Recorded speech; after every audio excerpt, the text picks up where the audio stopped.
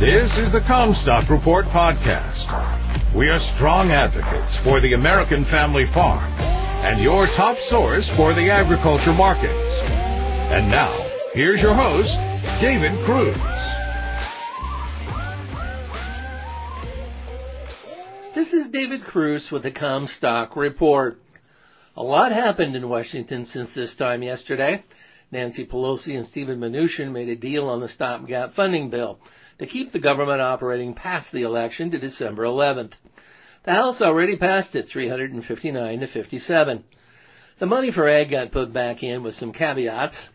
The CCC receives $21 billion in new spending authority. Ag Secretary Perdue said that the CCC was down to $2 billion and would not have had enough to make October farm program payments without new money. Others said that was not true and they could pull money from other programs.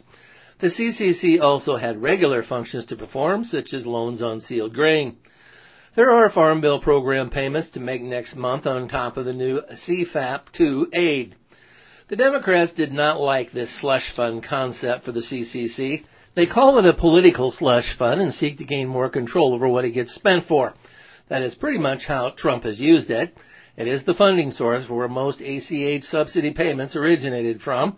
Government money was 36% of farm income this year. The CCC was $30 billion in spending authority available that they did not have to specifically ask Congress for. We will next have to see how this impacts the COVID aid stimulus tranche, which also had an ag spending component. That may not happen pre-election.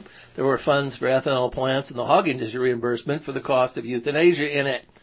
Here's some good news. First, the White House reportedly dropped the plan that it was working on to reimburse the refineries who had SREs rejected $300 million. That closes the back door after they close the front door. So the benefit of the SRE rejections do not get away. The insult to injury was that the White House was looking to get the funds for refinery reimbursement from the USDA CCC. He was going to dip into the slush fund again.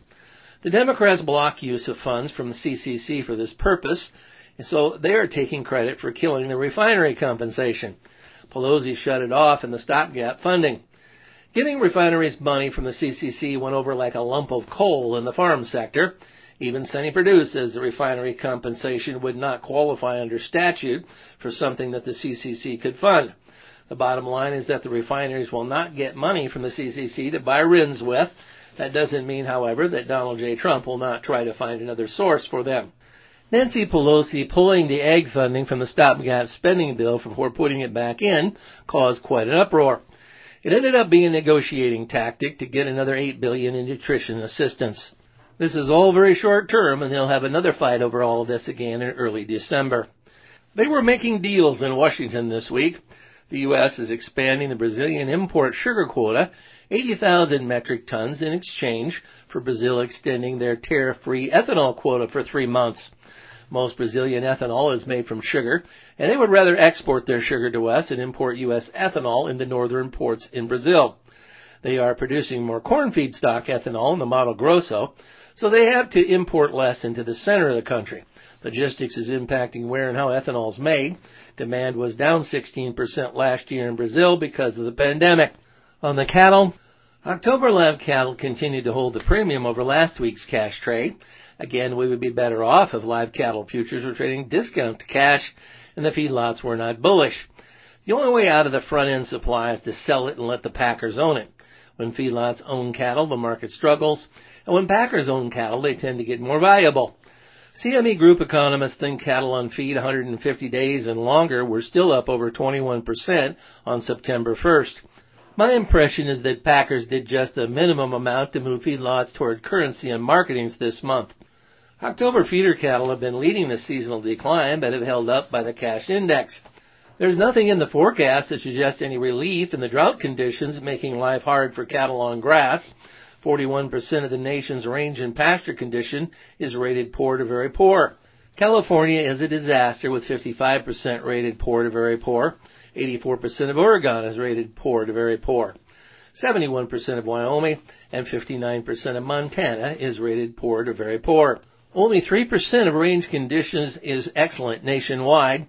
Missouri is the biggest cow state with 54% rated good to excellent. The average trade guess is that placements will be up 105.9% in Friday's cattle on feed report. You've been listening to the Comstock Report. For more information on marketing opportunities, contact us at Comstock.com or call 712-227-1110. For a more complete version of the Comstock Report with hedging strategies and trade recommendations, subscribe on our website at Comstock.com or reach out to one of our risk management specialists about how we can help you protect your profits.